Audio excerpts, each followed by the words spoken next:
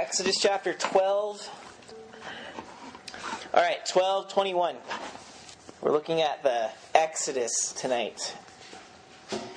Then Moses called all the elders of Israel and said to them, "Go and select lambs for yourselves, according to your clans, and kill the Passover lamb. Take a bunch of hyssop and dip it in the blood that is in the basin, and touch the lintel," that's like a branch, "and the two," that's actually like a, whatever, it's like the crossbar, I think. I'm thinking of hyssop. "Touch the lintel and the two doorposts with the blood that is in the basin. None of you shall go out of the door of his house until the morning, for the Lord will pass through to strike the Egyptians, and when he sees the blood on the lintel and on the two doorposts, the Lord will pass over the door and will not allow the destroyer to enter into the houses to strike you. You shall observe this rite as a statute for you and for your sons forever. And when you come to the land that the Lord will give you, as he has promised," that's the promised land, "you will keep this service." So annually you'll keep the Passover. "And when your children say to you, 'What do you mean by this Passover service?' you shall say, 'It is the sacrifice of the Lord's Passover. For he passed over the houses of the people of Israel in Egypt when he struck the Egyptians, but spared our houses.' And the people bowed their heads and worshipped. Then the people of Israel went and did so, as the Lord had commanded Moses and Aaron, so they did." Now go over to 14 verse 21. 14:21. So they had, Pharaoh kicked them out of the land. They're on the way, but Pharaoh, of course, is chasing after them. Once more, he decides, "I want them back." They're at the Red Sea. You guys know the scene. 21 says, "Then Moses stretched out his hand over the sea, and the Lord drove the sea back by a strong east wind all night, and made the sea dry land. And the waters were divided, and the people of Israel went in the midst of the sea on dry ground, the waters being a wall on their right hand and on their left. The Egyptians pursued and went in after them into the midst of the sea, all Pharaoh's horses, his chariots, and his horsemen. And in the morning watch, the Lord, in the pillar of cloud and fire, looked down on the Egyptian forces and threw the Egyptian forces into a panic, clogging their chariot wheels so that they drove heavily. And the Egyptians said, 'Let us flee from before Israel, for the Lord fights for them against the Egyptians.' Then the Lord said to Moses, 'Stretch out your hand over the sea, that the waters may come back upon the Egyptians, upon their chariots, and upon their horsemen.' So Moses stretched out his hand over the sea, and the sea returned to its normal course when the morning appeared. And as the Egyptians fled into it, the Lord threw the Egyptians into the midst of the sea. The waters returned and covered the chariots and the horsemen, and all the host of Pharaoh that had followed them into the sea. Not one of them remained. But the people of Israel walked on dry ground through the sea, the water being a wall on their left and on their right. Thus the Lord saved Israel that day from the hand of the Egyptians. And Israel saw the Egyptians dead on the seashore." Israel saw the great power that the Lord used against the Egyptians. So the people feared the Lord, and they believed in the Lord and in his servant Moses. So Father, I pray that tonight you would show us that your power in the Exodus is the power of our salvation today. I pray for those in our group who are sick right now. Heal them, comfort them. I pray for the transportation back home, Lord, that you keep us all safe in the snow. And we also pray for Chris as he's getting his medical exam for the military. Father, if it's your will, you help him to pass. And all those who were unable to make it tonight, bless them in their own way. In Jesus' name we pray. Amen. So, here we are. Part 6 of history. Looking at the grand story of the Bible. And in summary of the first 2 parts of the history story, in part 1, God is a king with his word, his sovereign word. He creates a kingdom. We call it creation. He gives it to us, man and woman, to rule and control it. And He tells us, by putting us in the middle of His presence, which was a garden called Eden, He told them, okay, your role now is to cultivate this garden and let it grow. Inch at a time if necessary. You're to cultivate it. And the word cultivate is where we get our word culture. So the parallel for us today is that we're to be culture makers everywhere that we go. And so we're therefore to expand God's presence. And He wanted it to go across the entire globe. But this mission that Adam and Eve were sent upon was hindered by the second act of the story. That was called the act of rebellion. Because Adam and Eve decided, you know what? We don't want to obey God anymore. We want to be God. We're not the part of the creation. We want to be the creators. And so Satan, called the serpent in Genesis, the serpent tempts them and basically says, look, if you follow me, you can have your own rule. You can make the shots. You can make the calls. So they decided that that was a good plan. We're going to become our own, remember the word we used? Autonomous. Means self-ruled, self-governed. Our own self-governed people, autonomy, and we are going on our own way. Well, God said if that's the way it is, then He exiled them from the garden. The garden is no longer here. It's gone. And man has ever since been in that state of exile, that state of separation, cut off. And that's what Christianity teaches is the problem with the world today. We're made to be with God and to be expanding His glory through the end of the world, but we've been cut off from that mission because of our autonomous self-will. And that is what we're trying. Act 3 began by saying God's going to restore us back to what we're meant to be. So we're in now that process where God's trying to bring us back. So we saw that last time with Abraham. God started the restoration process. He's trying to bring us back to Eden. And He initiates this restoration. God looks down on pitiful man who's against Him, and He has pity and says, I want to restore you to myself. I need you guys back. I want your fellowship. I want you to be my presence. So He initiates this restoring us to His presence through a man called Abraham. And through Abraham, He says, I promise to bless this cursed world through the nation you're going to father. And that nation is going to bear this restoration promise. Now we know that the sense of that promise is Jesus, who came from Abraham. And Jesus built a church, which we're part of. And the church is part of this restoration process. So we're actually right now in the act of fulfilling God's promise to Abraham to bless this cursed world. That's your guys' role today in God's story. You're to be blessings where there's cursings everywhere. So, in school, you guys are restoration makers. You're supposed to be forming cultures of God's presence. We're supposed to be becoming God's blessing to this cursed world. When you go to your careers, the same way. It's not just a job. You're taking up Adam and Eve's mission that they failed to do. Making culture, expanding God's presence around the globe. But now tonight, we see that this restoration continues through Moses. All right? It started with Abraham. I promise to bless the world, so you're going to develop into a nation. What do we see? That promise is being fulfilled. Because when you open up Exodus, you see that there were 70 people from Abraham who went into Egypt, and those 70 people turned into thousands, and those thousands turned into hundreds of thousands turned into what scholars estimate to be about 2 million people.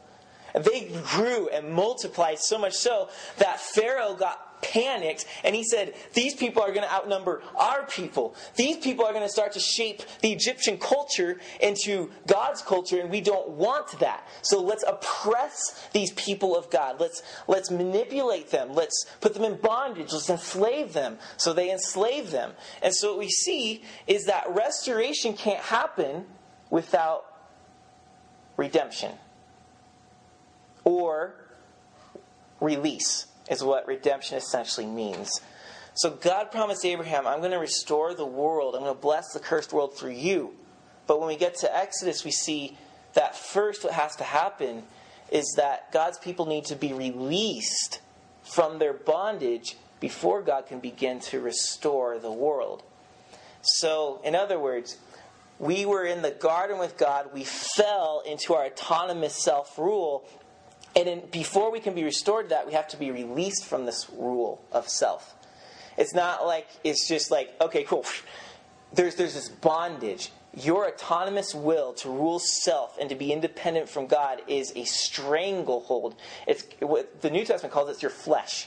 And it's just holding you down. And there has to be this release. There has to be this redemption, this deliverance from that, and then you're restored. So that's what we see in the Exodus. Restoration can't happen until we're released from the fall. And in Israel's case, they're in the middle of exile, away from the garden, and now they're oppressed under Egypt's rule. So God's going to do this in a couple of ways. We see the problem. They're now enslaved. Pharaoh's being a bully. He's going to call a man named Moses. Moses is going to do all these mighty miracles and powers called plagues upon the Egyptians. We're going to find out the pathetic pretended power of Pharaoh and see that he's really a nobody. And then God is going to bring the final plague and it's going to break Pharaoh. Pharaoh's going to let him go. Then he's going to regret it, going to come back after him. And they're going to be trapped at the Red Sea. God's going to say, watch my power, part the Red Sea. They're going to go through, close the waters on the Egyptians. They're gone. And they go off, and the Israelites go off into a new life headed for the promised land, which is going to be the restoration, at least in God's plan. So that's where the story of the Exodus is going. So, God is going to initiate restoration by delivering Israel from oppressive exile. That's what we're going to be looking at. The oppressive exile and their release from that. Why does Israel need releasing? Why do they need deliverance? Answer: they're in oppressive exile. And namely, this is Egypt. This is slavery. So, Exodus. That's actually a Greek phrase. It comes from two Greek words. Ek, which means out, and hadas, which means road or way. So Exodus literally just means the way out. It's a deliverance. So that's when we say the Exodus, we mean it is the way out, the path, the deliverance of God for His people. So He's going to, before He can take them back to Eden, He has to release them, exodus them from Egypt, from their exile. Now what do I mean by exile? What does that mean? Two things. First, separation. That's what happened to Adam and Eve. In the garden, this integrated relationship, they're at peace and pleasure in God's presence, but their sin separated them from that. They were exiled, and so now we live in this wilderness, longing to get back to the Eden that we were made to be in. So they're in exile in Egypt, desperate to get back, but now they're not there. And it also means oppression, secondly. So while we're first of all separated from the presence of God that we were meant to be in, but in this separation we're oppressed. We thought that we're going to become our own rulers, but really what happened is we enslaved ourselves with our own rule. The serpent is oppressing Israel in Egypt. So it's not just that they're separated, they're oppressed in their separation. It's not a good deal.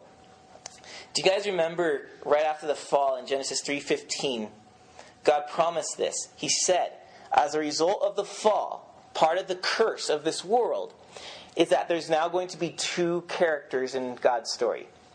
The first is going to be what is called the seed of the serpent. That essentially means these are the children and the family of that serpent being who introduced autonomy to Adam and Eve. These are the ones that say, we want to rule our life. We don't submit to God's story, we create our own story.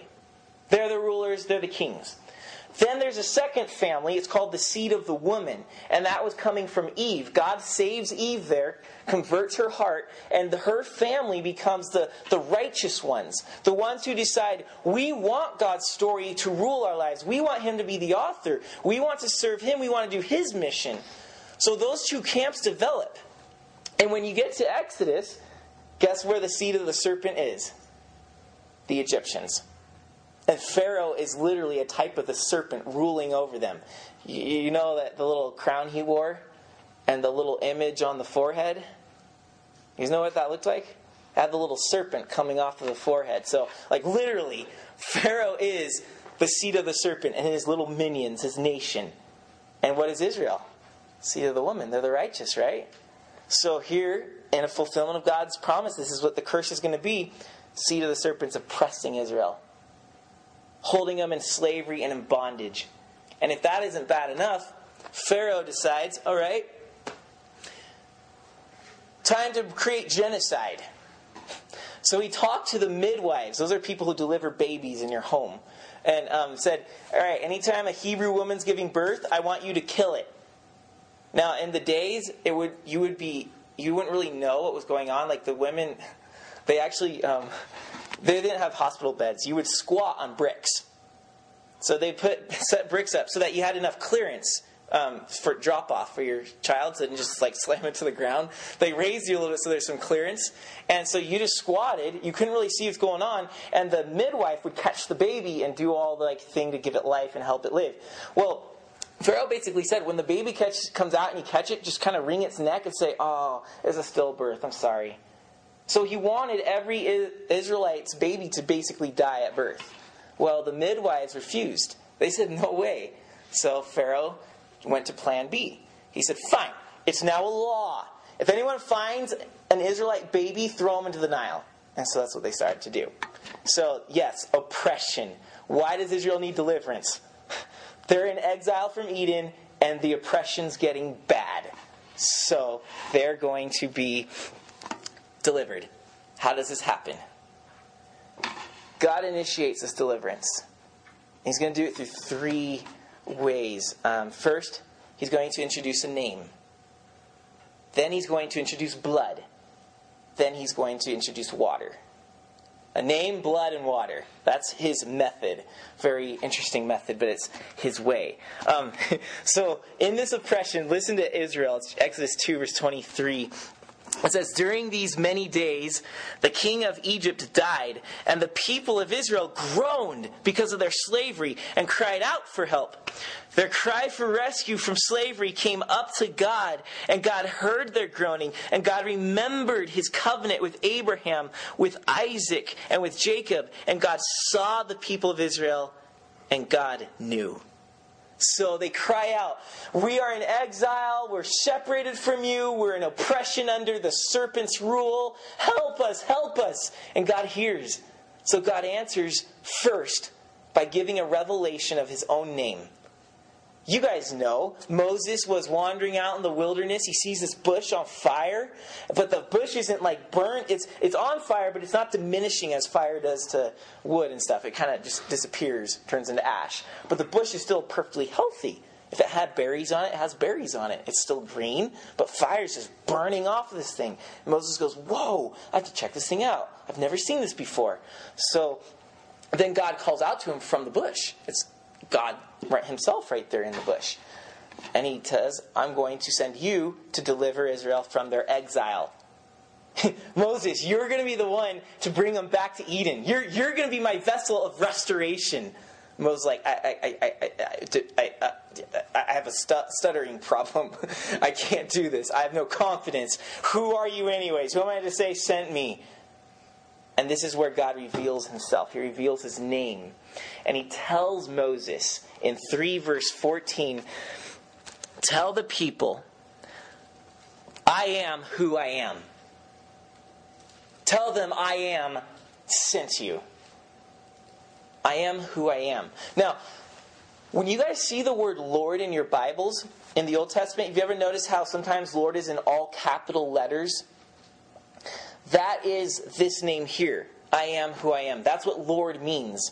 The Hebrew word is the word Yahweh. And so this is where we get our name Yahweh. That's God's self-name, Yahweh. And it's translated in those capital letters, Lord. So this is where it comes from. And what it means is, I am who I am. I'm the self-existing one. I'm all-sufficient. All power comes from me. I need nobody's help. That's basically what that means. But I am who I am could be translated, we're not the word could either be the present tense or the future tense. So it could be I am who I am, or I will be who I will be. Or you could just flip them around a little bit and say, I will be who I am. Which to me, in this context, is what God wants Israel to know. I will be who I am right now. So that as you follow me, The God that you're going to see in the Exodus with the powerful plagues and the parting of the Red Sea, this great deliverance, in the future, I will be the same God. You don't have to worry about it. So, in short, what God wants them to do is to understand that from this day on, I'm not changing. I mean, he never did, but from the revelation on, I'm not going to change. Your history, Israel, is in my control. You can trust me as the author of your story. Because I'm not just going to just give up on you. I'm not just going to say, whatever, and change the story. Just get rid of you guys. It's going to work out very, very well. So, that's something that we can learn from God's name, is that as we allow our story to become His story, we can trust Him. Because He is going to be forever the same God today. The God who saved you is the God who's going to continue to lead you. He will be who He is. And so that's one way that He begins the deliverance process. He lets them know who they're dealing with. You can trust me. Follow me. I will bring you to your restoration. Second, blood. The price of deliverance. So in chapter 12, now we're getting to our actual text, okay? In chapter 12, we see the Passover. We read about it. Essentially what happens is Moses goes into Israel. Moses goes into Egypt. And Pharaoh basically says, you're not taking my people from me. They're working for me. I'm sure he wasn't quite that black, but he tells him no way. And so, all right, bad moment, embarrassing. But what basically happens is, remember, Pharaoh is the seed of the serpent. He's the one that says man is empowered by himself to do what he wants. But Moses is coming as the seed of the woman and saying, no, man needs to depend upon God for his power. So now what you have here is you have a clash of two different worldviews. And we're going to see this power contest between Pharaoh and Moses. Well, we're not actually going to see it. I'm just going to summarize it. And these are what we call the 10 plagues. God manifests His power over Egypt through Moses. And so 9 of them happen. And in I think what God wants them to see in this, in the 10 plagues, is basically He wants to expose Pharaoh's pretended power. All right. If you're in oppression, you're in exile from God's presence in Eden, and you're in Egypt, if this was the greatest culture of the day, you're thinking, wow, the way of autonomous rule, that man just gets to do what he wants, he's his own God, looks like a pretty good way to live. This must be the Garden of Eden. So Israel could be tempted to just say, let's just mesh in with this culture. But God wants to show Israel, no, Egypt is not Eden. I have a better place for you. So watch me work. And He exposes that Pharaoh's power is pathetic and pretended. So part of what the plagues do, you guys, I'm sure you've seen the movies, you've read it, you've grown up on this maybe. All like the locusts come, the darkness comes, the frogs come, the Nile turns into blood. All these things that deal with nature, you've noticed that maybe. All the plagues deal with nature. And what happens is God is basically using His home field advantage against the Egyptians. Our king, who's the creator. Remember, he subdued chaos in Genesis 1 by His word. And creation sprouted out of death. Life came. Light came where there's darkness. Chaos turned into order in creation. So His kingdom came. This is His control. His words manipulate it. And they do what He says. And He's sovereign. And so He comes and He starts to play with that game with Pharaoh. Now the trip is that the Egyptians recognize that God is the one who controls creation. But they identified Pharaoh as their God. He was the representation of God to the nation. So, as long as Pharaoh's in control, creation would be fine. He's the keeper of order. But when Moses comes in the name of Yahweh, and creation begins to get disturbed a little bit, locusts come when they shouldn't, water's turning into blood uncontrollably, boils are breaking out on people. Pharaoh has absolutely no power over this. And Yahweh's beginning to undermine Egypt's worldview and thinking, wait a minute, maybe this isn't the paradise we're longing for. Maybe this is pretend and it's pathetic. And so the sovereign God of creation begins to dismantle creation right in front of the Egyptians. And then at the very end, the 10th plague is the climax of this whole thing. It gets worse and worse and worse. And scholars think that each of these plagues are aiming at one of the Egyptian deities that are supposed to control creation. So Egypt's just thinking, our pantheon sucks. Sorry, Mike. our pantheon stinks. It's horrible. Well, that's the point. So the climax comes in Passover. Pharaoh is just distraught with the state of his nation. I don't control creation. I guess I'm nobody. And the angel of death passes over that night. And everybody's firstborn son dies, including Pharaoh's. In 12:12, God says this: I will pass through the land of Egypt that night, and I will strike all the firstborn in the land of Egypt, both man and beast. And catch this: on all the gods of Egypt, I will execute judgment. Why does he say that? Because in Egypt culture, when you had your firstborn, of course you guys know firstborn son is a big deal in ancient times. They got all the inheritance. They're like the next leader of the family. When they had a firstborn son, they would go to the temple of their favorite god, the god they constantly prayed to for protection, and they're offer their firstborn son to the god's protection. Keep our family name alive with this son. And so they would rest assured that the god of the frogs, or the god of whatever, is watching over their son. But on this night, in one night, every stinking god in Egypt is proved powerless and pathetic between Yahweh, and he strikes down all their firstborn. And now the Egyptians are beside themselves, and they don't even know what is going on. They have no idea what their whole religion's all about. And so that happened. But Israel's firstborn sons didn't die. Because God said, if you take a lamb, an innocent, perfect lamb without any blemishes, you kill it, you put its blood on the doorposts, and you eat of that lamb and eat unleavened bread with it and bitter herbs, you just have this feast. My angel isn't going to enter into your house and kill you. He's going to see the blood and say, oh, the firstborn has already died. The lamb died in his place. And he's going to pass over. And so Egypt was saved. They were delivered from death that night by the price of blood. So God's name comes, I will be who I am. Now I'm going to save you from this death plague through innocent blood. And now Pharaoh's broken. He's beside himself. He doesn't know what to believe anymore. He's not who he thought he was. Their Eden has crumbled. They realize it was all fake and false. And he says, get out of here. Just leave. And they leave. And they're at the Red Sea. And they're camping out, ready to cross it or looking for a ford or something. And they're in between two mountains. Red Sea, two mountains. Not looking good. And then Egypt comes back and says, because that's the serpent. He's persistent for you guys. He does not want you guys to leave his rule.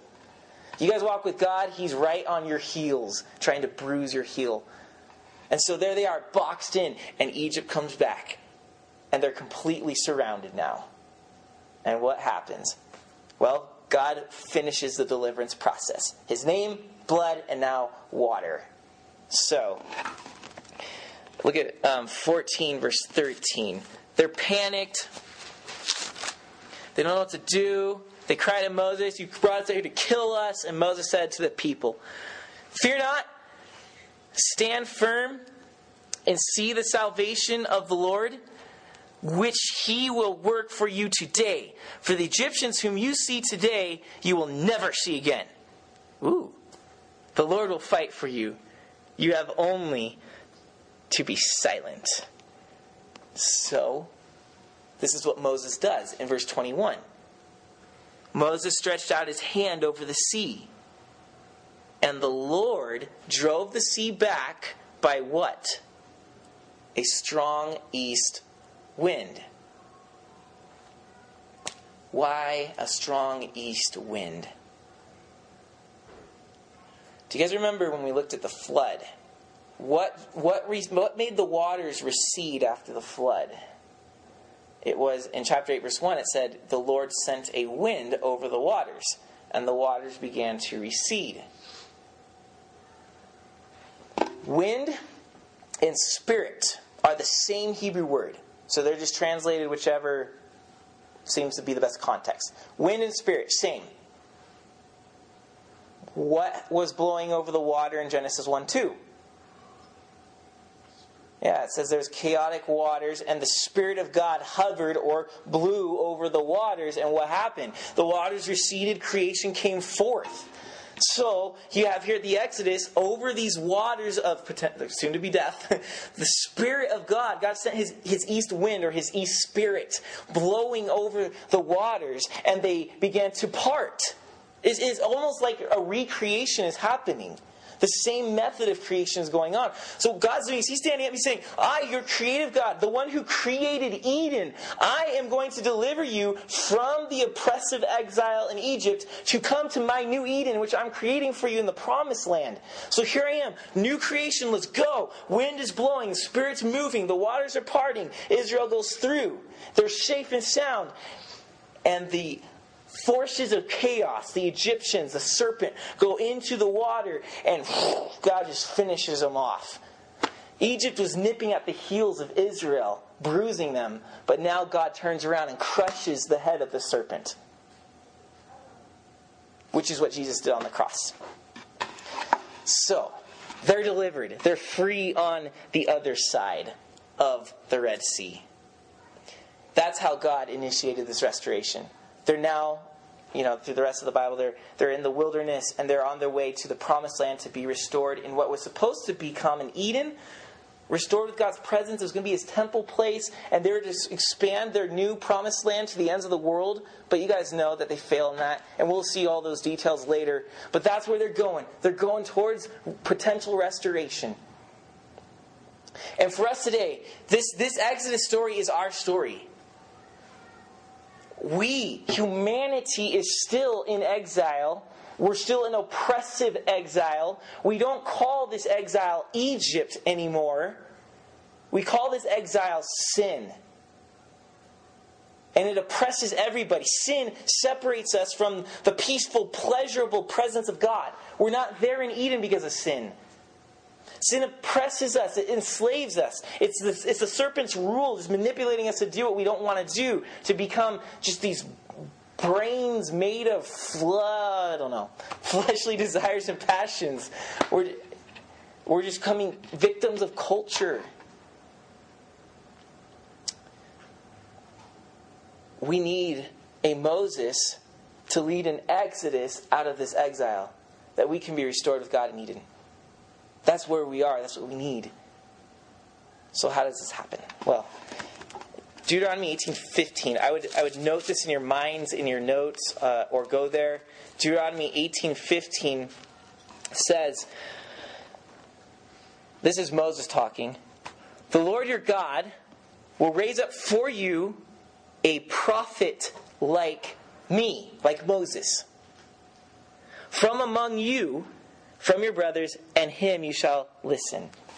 So Moses, to the children of Israel, right before they go in the promised land, God's going to raise up another prophet just like me, and he's going to lead you, and you're going to listen to him. Who is that prophet? Sunday school answer: Jesus. Jesus is the Moses-like prophet who is promised. Was he really? Yeah, it's so evident and so cool when you look at the New Testament. Jesus was literally Moses. I mean, I'm not saying he was Moses, like come back or something. He played the role of Moses. We're in that oppressive exile of sin. And Jesus comes and says, Exodus time, I'm here to deliver you, to bring you to restoration with me. How does he do this? But what did Moses do? Moses came on the scene, and he helped deliver the people through blood. The Passover is coming. You need blood on the doorposts to save yourselves. Blood from a lamb as a substitute for you. So what did Jesus do? Exactly that. He's our lamb who bled in our place. For example, John 1 verse 29. Jesus is our lamb. John says, Behold, the Lamb of God, Jesus, who takes away the sins of the world. Lamb? Why lamb? Because the Passover lamb delivered Israel.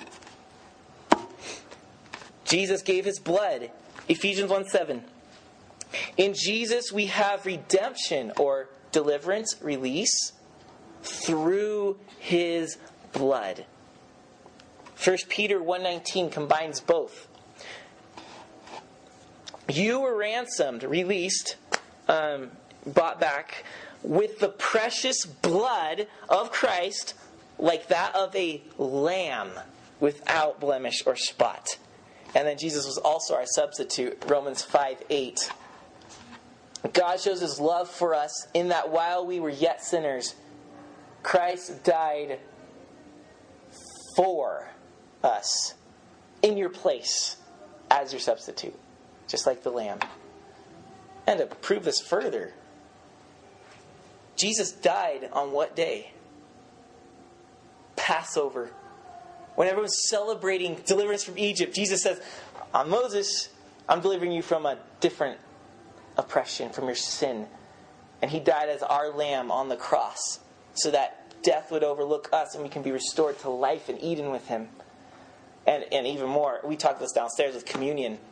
He instituted communion as the new Passover supper.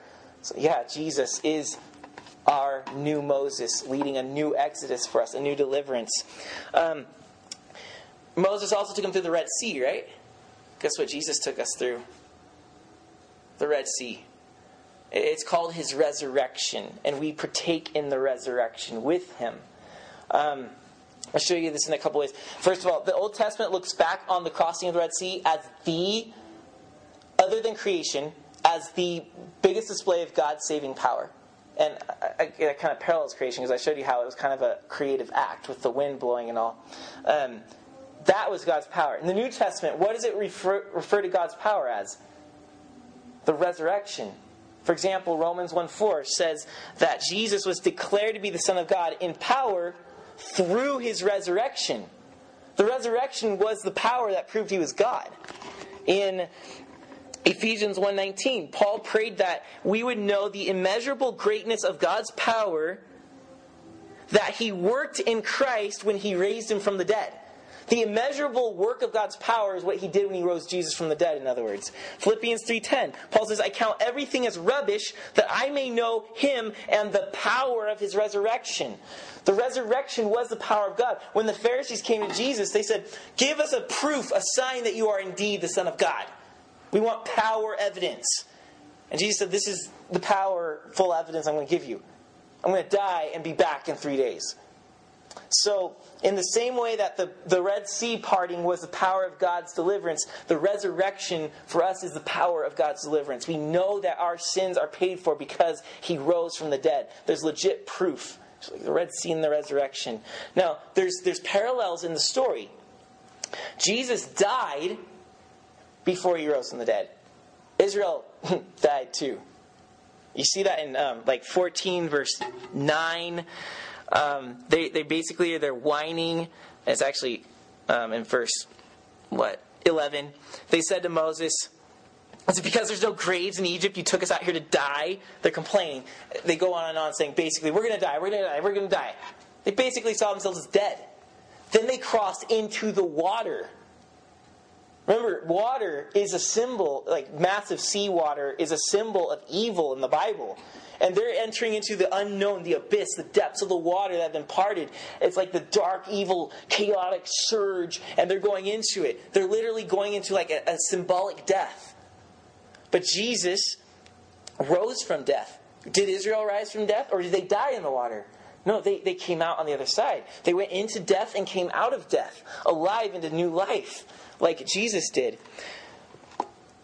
Jesus rose in the morning. Matthew 28:1 and Mark, Luke, and John also refer specifically to the morning when the resurrection happened. Look at 14 verse 27. So when Moses stretched out his hand over the sea returned to its normal course when the morning appeared. So they both rose in the morning. And the victory is the same too. Jesus triumphed over his enemy, and our sin is seen no more. God triumphed over Israel's enemies, and they were seen no more. For example, verse 30. Thus the Lord saved Israel that day from the hand of the Egyptians, and Israel saw the Egyptians dead on the seashore. Israel saw the great power that God used. They would see them no more. They're dead on the seashore. Your sins are gone, buried with Christ, and He rose. And they're conquered.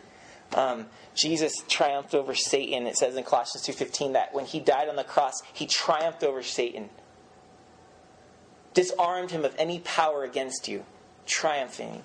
Egypt has no more power over Israel. They've been defeated. When Jesus rose, He crushed the head of the serpent. When Israel saw Egypt dead on the seashore, that head of that serpent was definitely crushed and gone. So Jesus comes on the scene as our Moses, leading a new Exodus.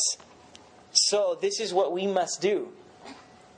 You must trust Jesus as your Moses, as your deliverer, as the one who's going to take you out of exile. The separation from God's pleasant, perfect, pleasurable, peaceful presence doesn't have to continue. You can be restored to that because He's the Moses. Let's come out of the exile. I'm leading you now to restoration, to Eden. Follow me. And we can trust Him because like Moses was used of God to deliver Israel through blood and through water, Jesus did the same thing through His blood and through the resurrection. And ironically, if you guys want to study this further, I haven't yet, John talked about blood and water coming out of the side of Jesus on the cross. I just wonder if there's a connection. Jesus has delivered us through His work of crucifixion, Passover, resurrection, crossing the Red Sea. And your sin no more. So this is what we need to do. 1, cry out to God like Israel did. They felt the oppression of exile. So what did they do? Save us! And He heard.